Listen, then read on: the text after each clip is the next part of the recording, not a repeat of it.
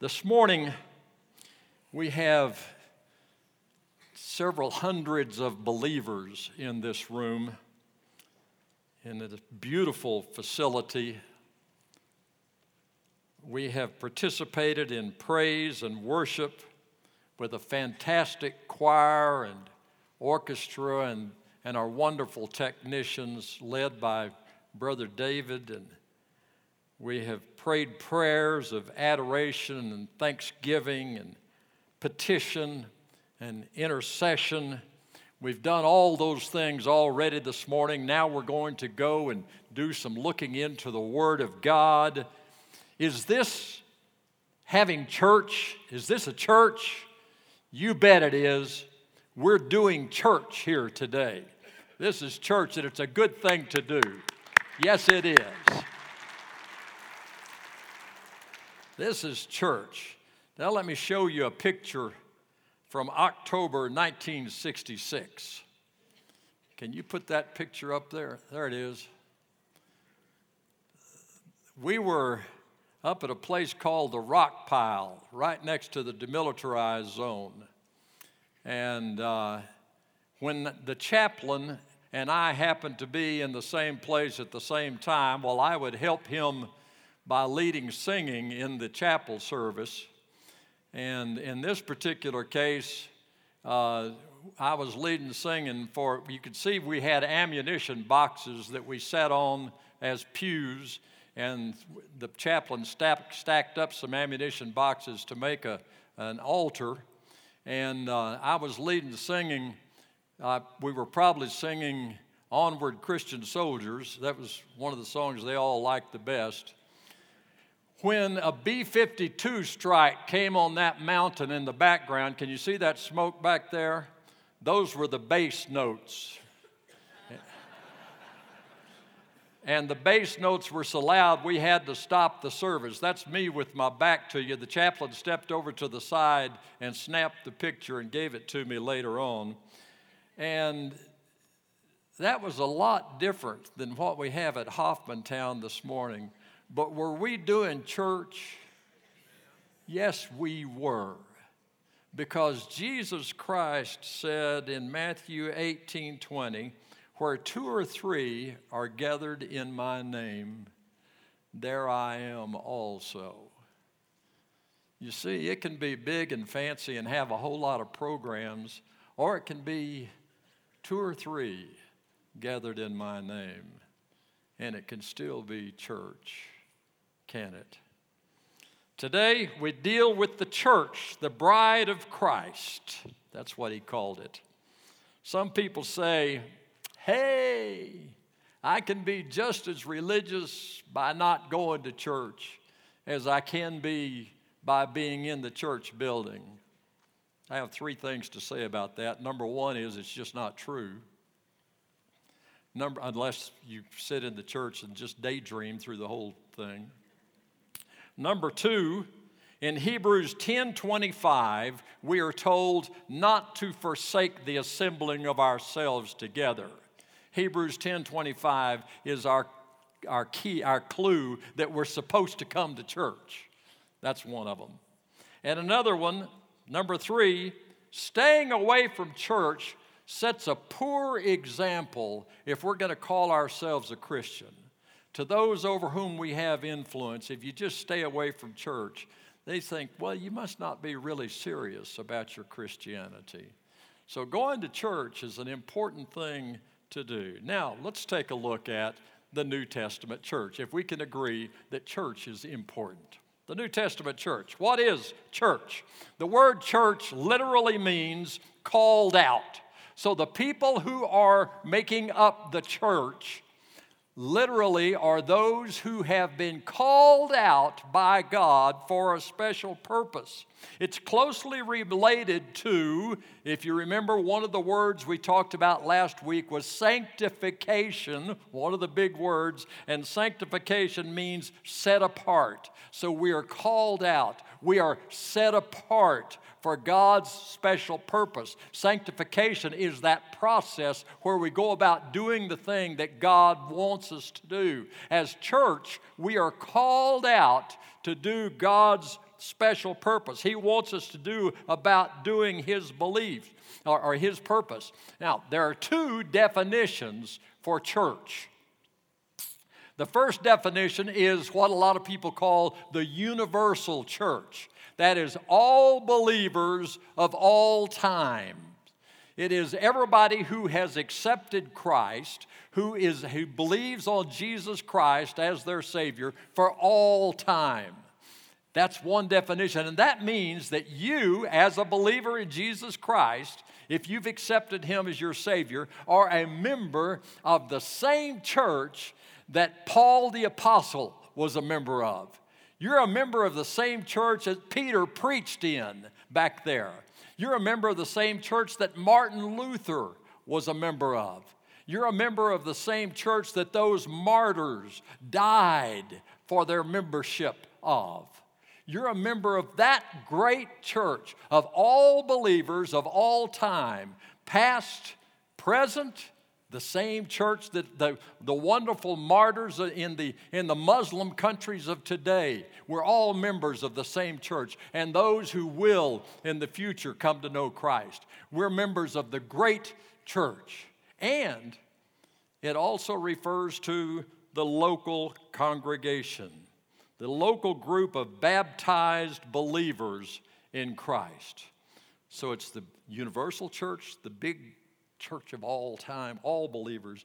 And it's talking about many times baptized believers. Now, the first ones, all of them, Ephesians 5:25 speaks to that. Christ loved the church and gave Himself for it.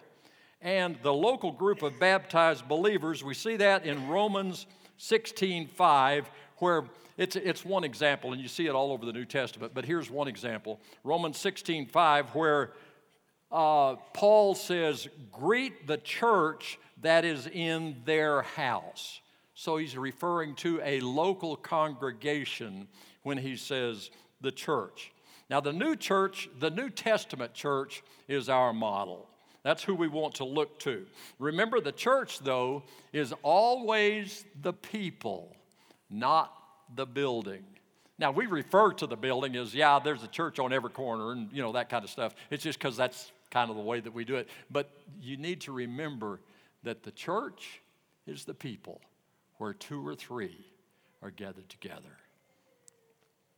Some things the Bible tells us about the first century church, things that we need to know as we think about what the church is, how it got started, how important it is for us to know the beginnings of what the church was all about. They met on Sunday. Now, the Sabbath was Saturday. Remember the Sabbath day to keep it holy and all that. But Jesus came and Jesus said in His Sermon on the Mount, He said, I didn't come to destroy the law, I came to fulfill it. And so He made some changes and so on. But that church of that time, when Jesus went away to heaven, and we'll talk about that in just a second, but the church that started meeting on the first day of the week to celebrate the resurrection of Jesus Christ. They celebrated the first day of the week that Jesus was resurrected.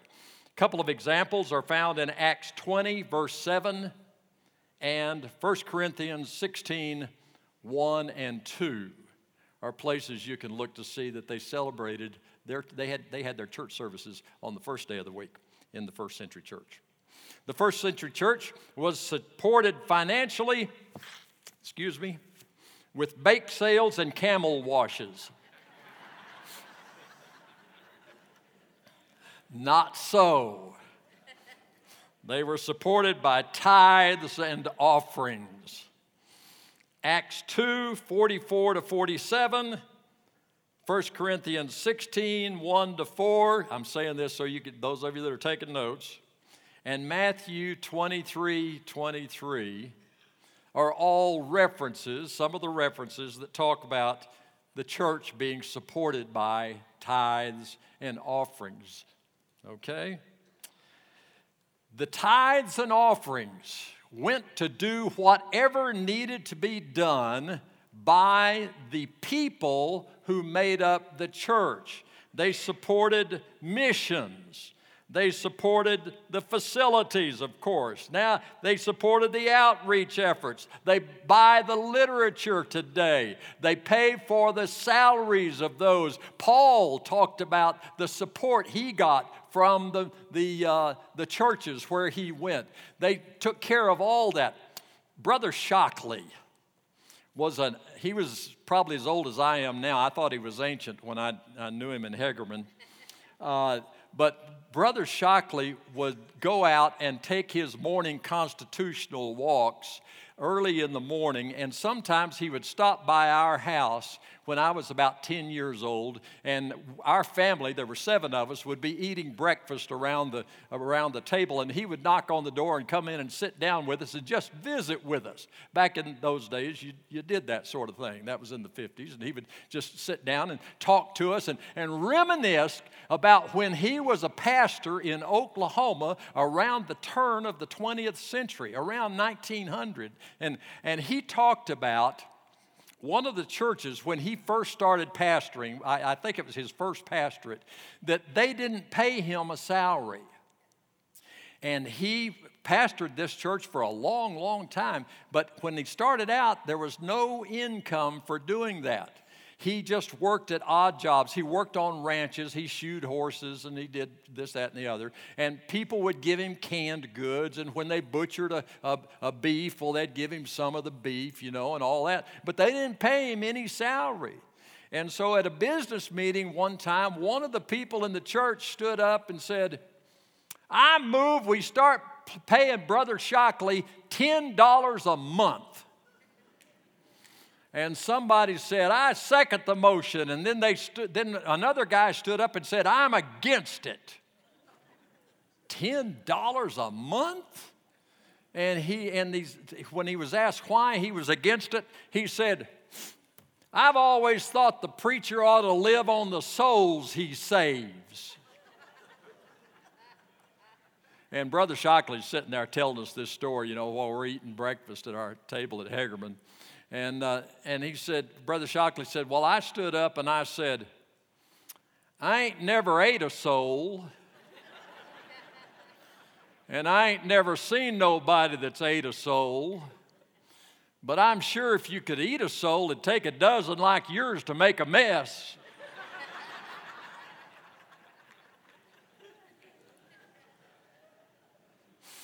The church needs to pay appropriate salaries for its folks, for its ministers that labor in the vineyard. He didn't say if he got the 10, or at least I don't remember if he got the $10 at that point. How the church began. You can read about its beginnings and its development in Acts and in the New Testament letters. But it was established by the Holy Spirit during the Feast of Pentecost, 50 days after Christ ascended into heaven. Christ was, he had spent 40 days after he resurrected from the dead, talking to people. He met with 500 at one point, so a lot of people saw him after he came back to life. And then they were watching him as he went up into heaven. 50 days later, at Pentecost, the Holy Spirit descended. And you can read that great story in Acts 2, 1 through 13. The Spirit, when he did descend, he came upon all the believers, both Jews and Gentiles. So what he was saying is, hey, I am for everybody. Aren't you glad?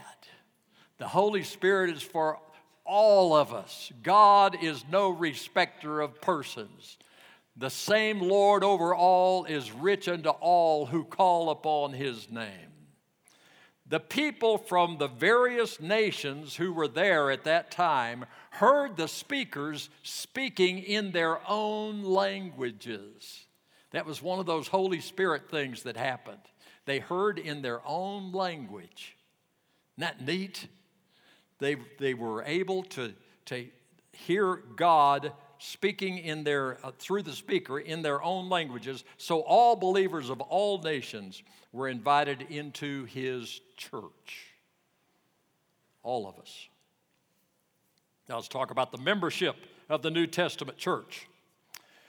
The New Testament church was made up of baptized believers only.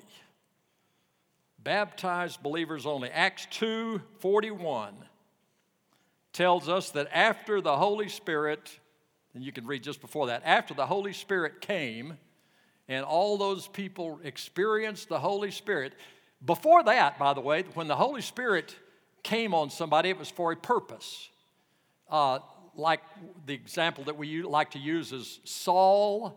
When Saul was the king of Israel, the Holy Spirit came on him to be the king, and then when he messed up, then the Holy Spirit left Saul and went on David, and David then, but now the Holy Spirit comes to everybody who accepts Christ as personal Savior. All of us who have prayed to receive Christ have the Holy Spirit living in us, giving us a sense of direction and all those things that we talked about the Holy Spirit last week, week before last. So the Holy Spirit is with us. And when the Holy Spirit came, after Peter preached that great sermon, boy, would I like to preach a sermon like this. 3,000 people got saved and baptized in one day. Whoa, man. So, baptized believers only. And I believe that each congregation, whether it is this congregation or the little small congregation somewhere else, each congregation that acknowledges Christ as head will have the right mix of talents and capabilities to do the mission that God has called that congregation to do. Now, He may bring more people in, the church may grow, and He may expand the mission and do more things. But I think at this time, whatever the mission is that God wants that church to do, He will bring their talents and capabilities to that church. Remember, we are called out to do what God wants us to do.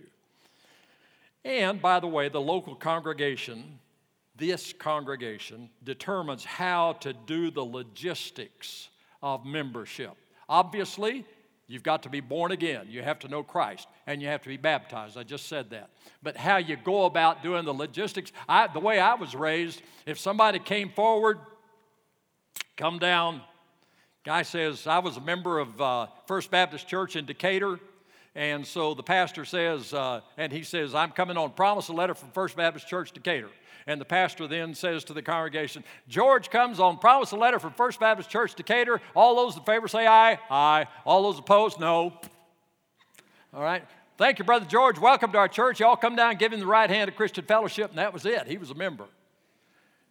A lot of churches now are saying, no, we want you to go through y'all do this. We want you to go through a class so that you understand what our mission, what our purpose is, and some things like that. So it's up to the local church. You can do it any way that you feel like is the right thing for your congregation to do, because that's a direction that you can take however you feel like is the right thing for you to do. All right. Let's talk about the leadership of the church. How is the church led? Christ is absolutely the head of the great church. And He must be the head of the local church if it's going to be its most effective. He's got to be the head of the local church. What the local church needs to do is pray that God will show us where Christ is at work, and let's get involved in what Christ is doing. That way we know that we're following the leadership of the head of our church. Jesus, what are you doing in our community? What is it that we can do to be a part of that? Show us how we can be a part of you as the head, as the leader of our church. Help us not to try to push ahead of you and not recognize you as the head of our church. Help us to recognize you, Jesus Christ, as the head of our church. We know you're the head of the universal church. Nobody would get saved if you weren't. But are you the head of the local congregation? Help us to look to Jesus. And then we look in His Word to see the intricacies of how He teaches and what He wants us to do there as well. The New Testament church generally has two categories of officers, the way I interpret it.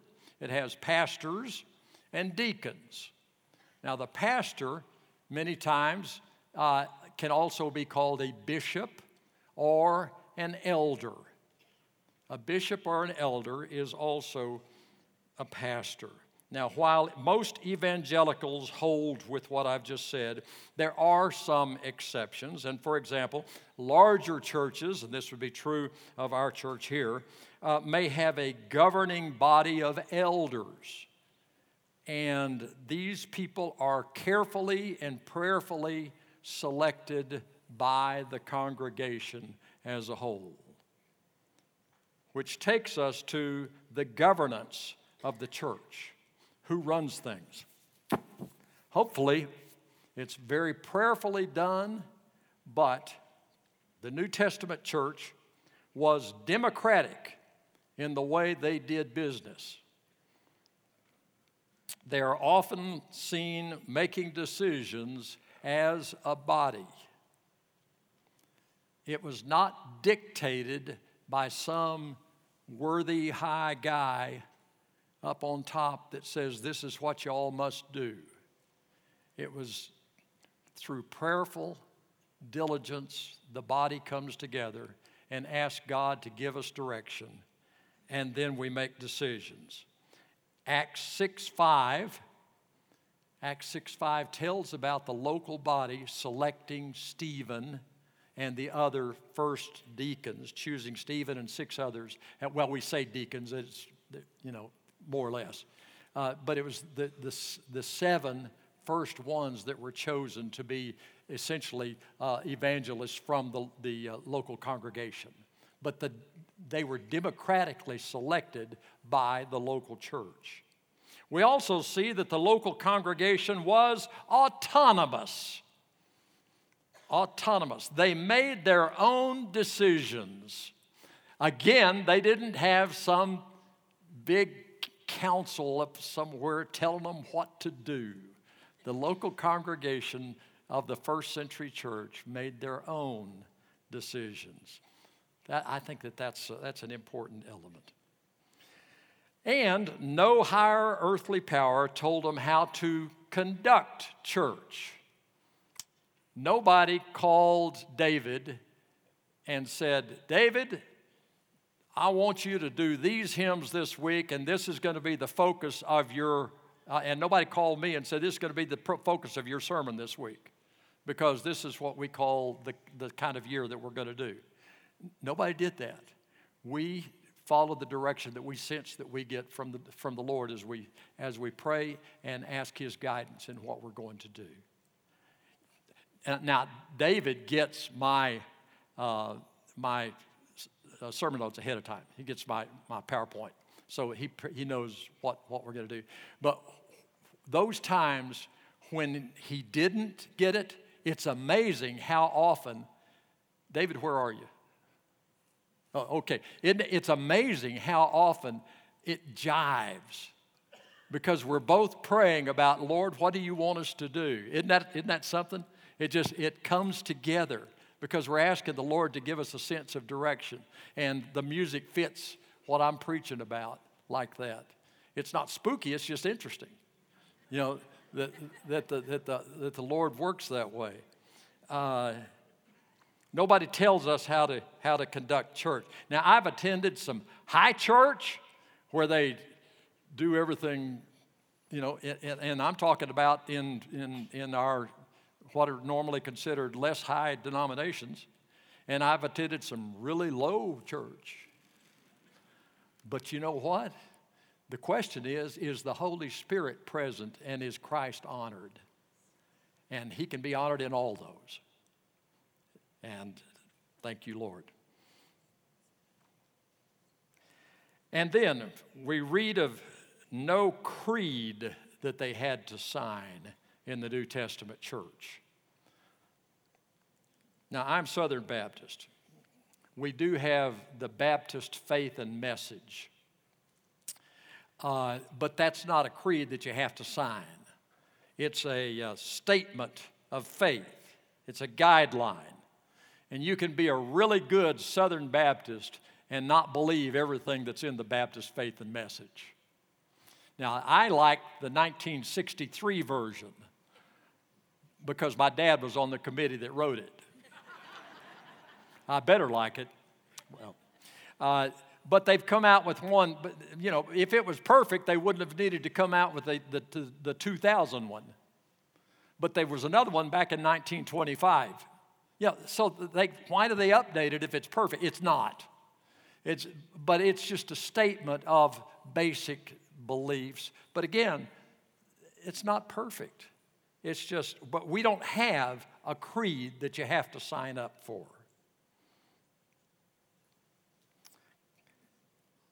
Cooperation among churches is a really good thing for us to do. It is absolutely biblical. The New Testament churches are often seen sending people or material help to other churches or missionaries to foreign lands, taking the Great Commission seriously.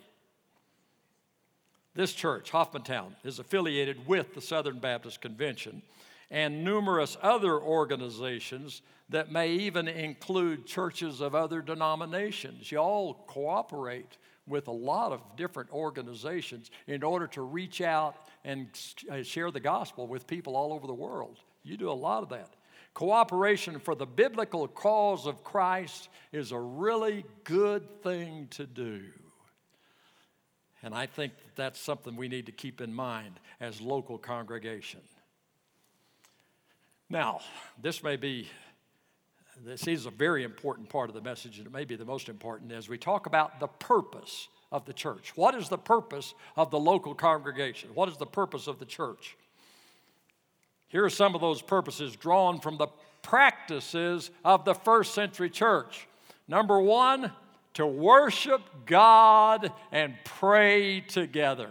To worship God and pray together. They sang and they praised. We could see in the illustrations where we read in the New Testament about the first century church that they were singing, that they were praying, that they were worshiping God. How important is that? Man, it is so important to just keep on worshiping our mighty God. Second, to learn the ways and the word of the Lord.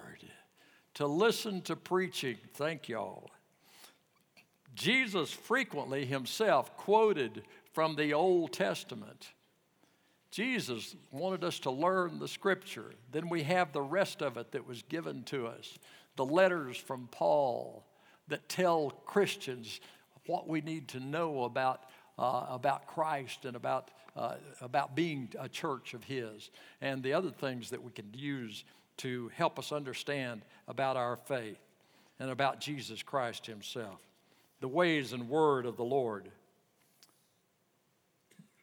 Evangelization. Evangelize at home and abroad is the third thing. Teaching people the gospel, how to know Jesus Christ personally. And if you're not doing that, you're missing one of the primary things that God wants us to be about. Showing people how to have eternal life in Jesus Christ. Are you doing that? And I'm not just talking about as a church, but the way that works is for individuals within the church to share the gospel with people that you come in contact with. Have influence in your family, at the workplace and other places. Share the gospel. Evangelize. Fourth, minister to the needs of each other and to others. The New Testament church says the Scripture tells us they had all things in common. They cared so much for each other that they had all things in common. They took care of each other. We read about the widows and the orphans being particular targets of care and love and sharing. And then the fifth, they had sweet fellowship together. Sweet fellowship. How's your fellowship? Ask the Lord to show you where you need to make improvements in those areas if you do indeed need to. It was said of that church, oh, how they love each other. Love each other.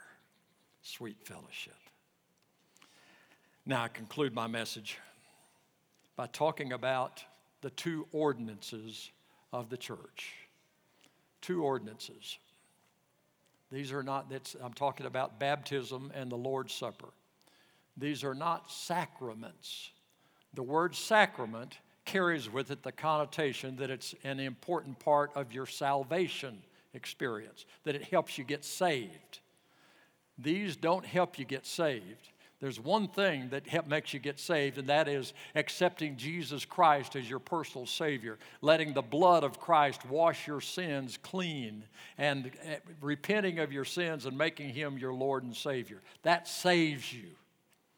But these other things, the baptism and the Lord's Supper, the ordinances are in memory, are important steps that you take in obedience to Jesus Christ in your life. Baptism. Baptism. The word baptism comes from the Greek word baptizo, which means immersion. Now that picture that you see there, that's Chaplain Collins. He's a Baptist named Tom Collins. Isn't that great? That kid that he's baptizing got killed not too much later. But Chaplain Collins was a wonderful Christian chaplain, and he led Marines to the Lord and would baptize them in a river. And when he baptized them, he didn't put them down in the river and sprinkle a little water on their head. He put them all the way under. And he, just as you saw in that picture, baptism, immersion. When Jesus was baptized, it said he came up out of the water. Now, his sprinkling didn't start happening until like the 2nd or 3rd century A.D. Immersion. It's an outward expression of an inward experience.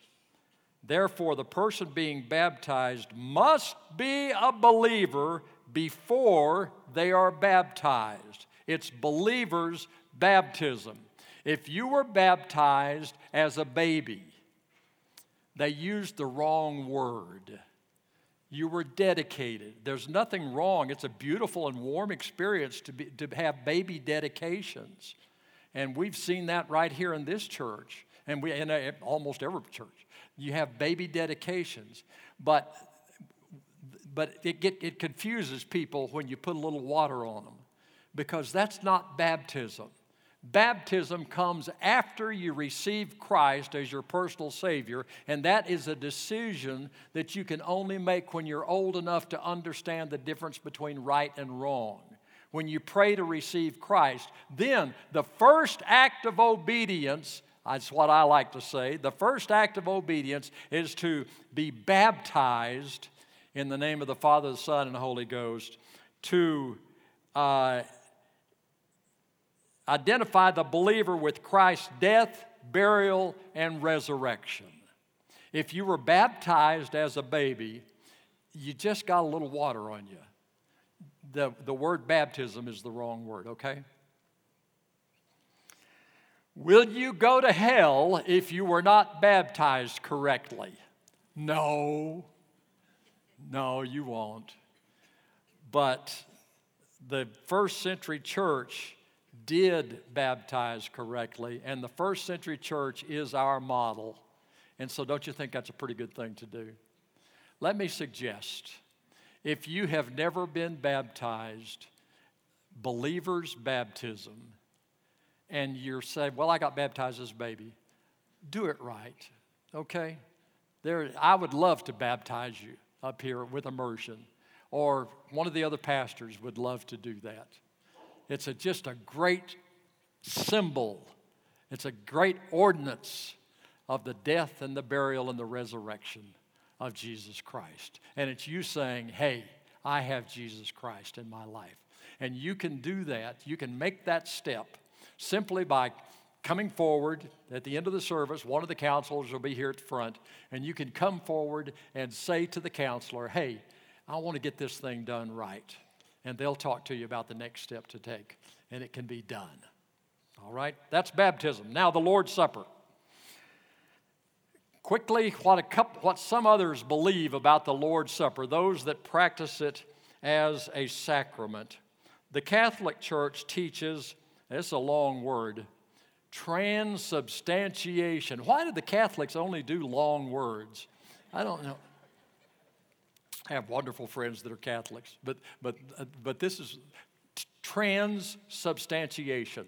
Transubstantiation means that they believe that the wafer, the bread, and the wine literally become the body and blood of Jesus Christ.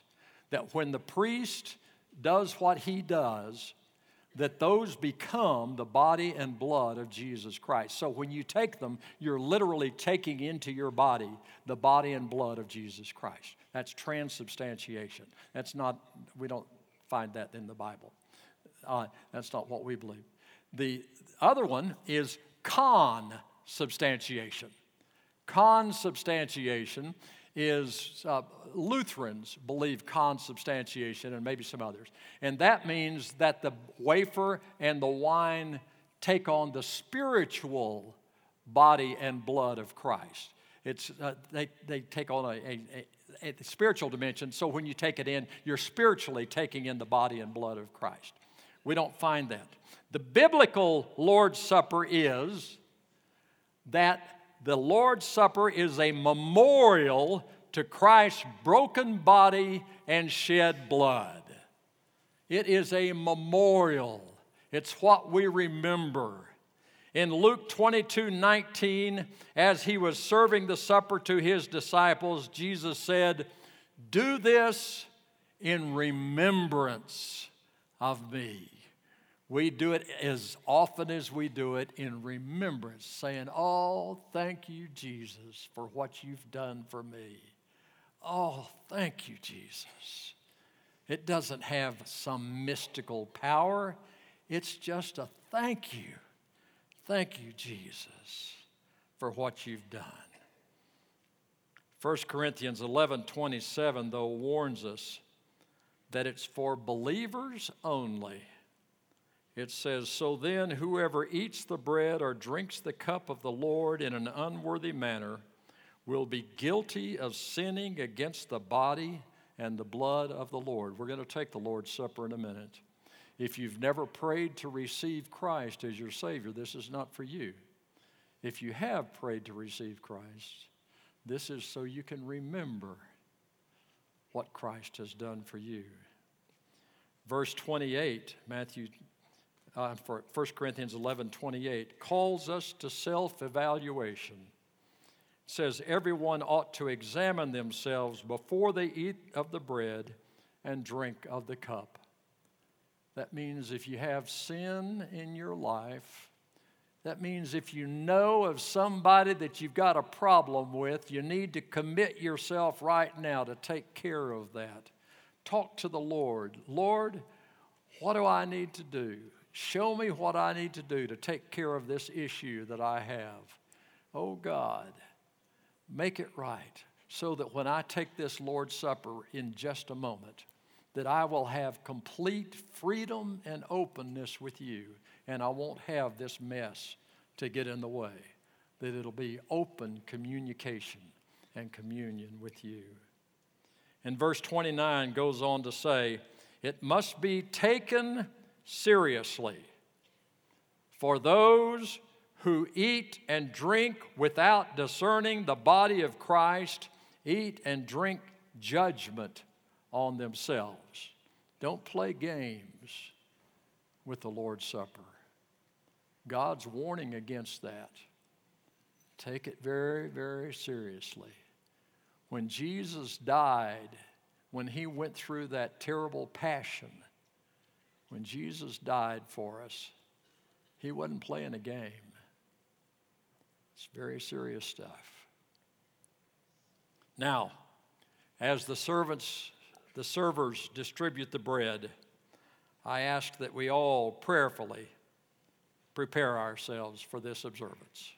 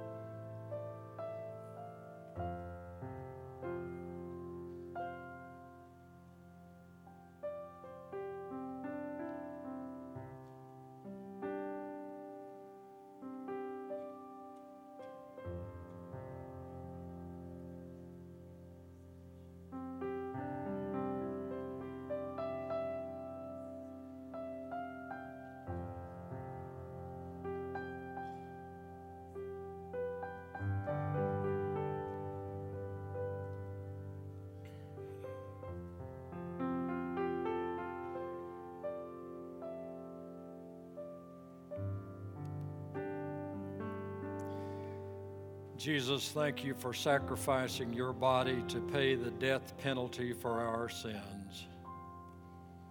Amen.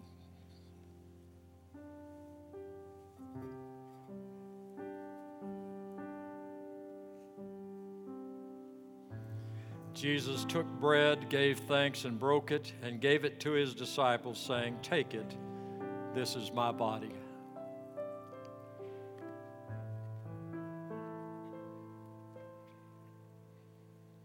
On the same night, our Lord took the cup and gave it to his disciples.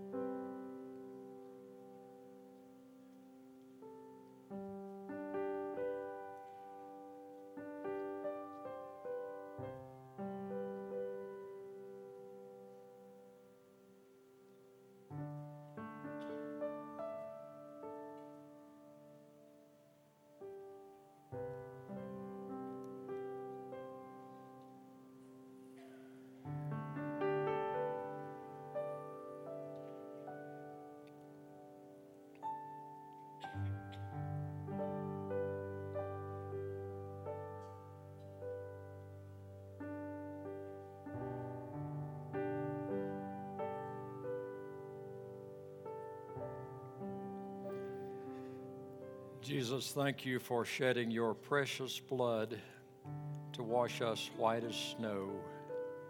Amen.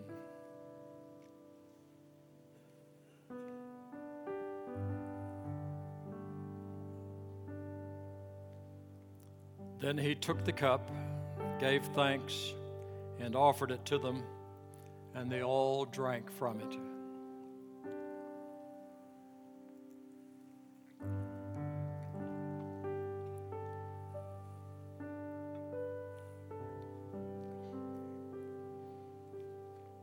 For whenever you eat this bread and drink this cup, you proclaim the Lord's death until he comes. Let me remind you that at the close in just a second, we'll have counselors standing at the front if you want to make a decision for Christ. But if we walk in the light as he is in the light, we have fellowship one with another, and the blood of Jesus the Son purifies us from all sin. When they had sung a hymn, they went out. Would you please stand? Amazing grace, how sweet the sound that saved a wretch like me. I once was lost, but now I'm found, was blind blind, but now I see. God bless you. We'll see you next week.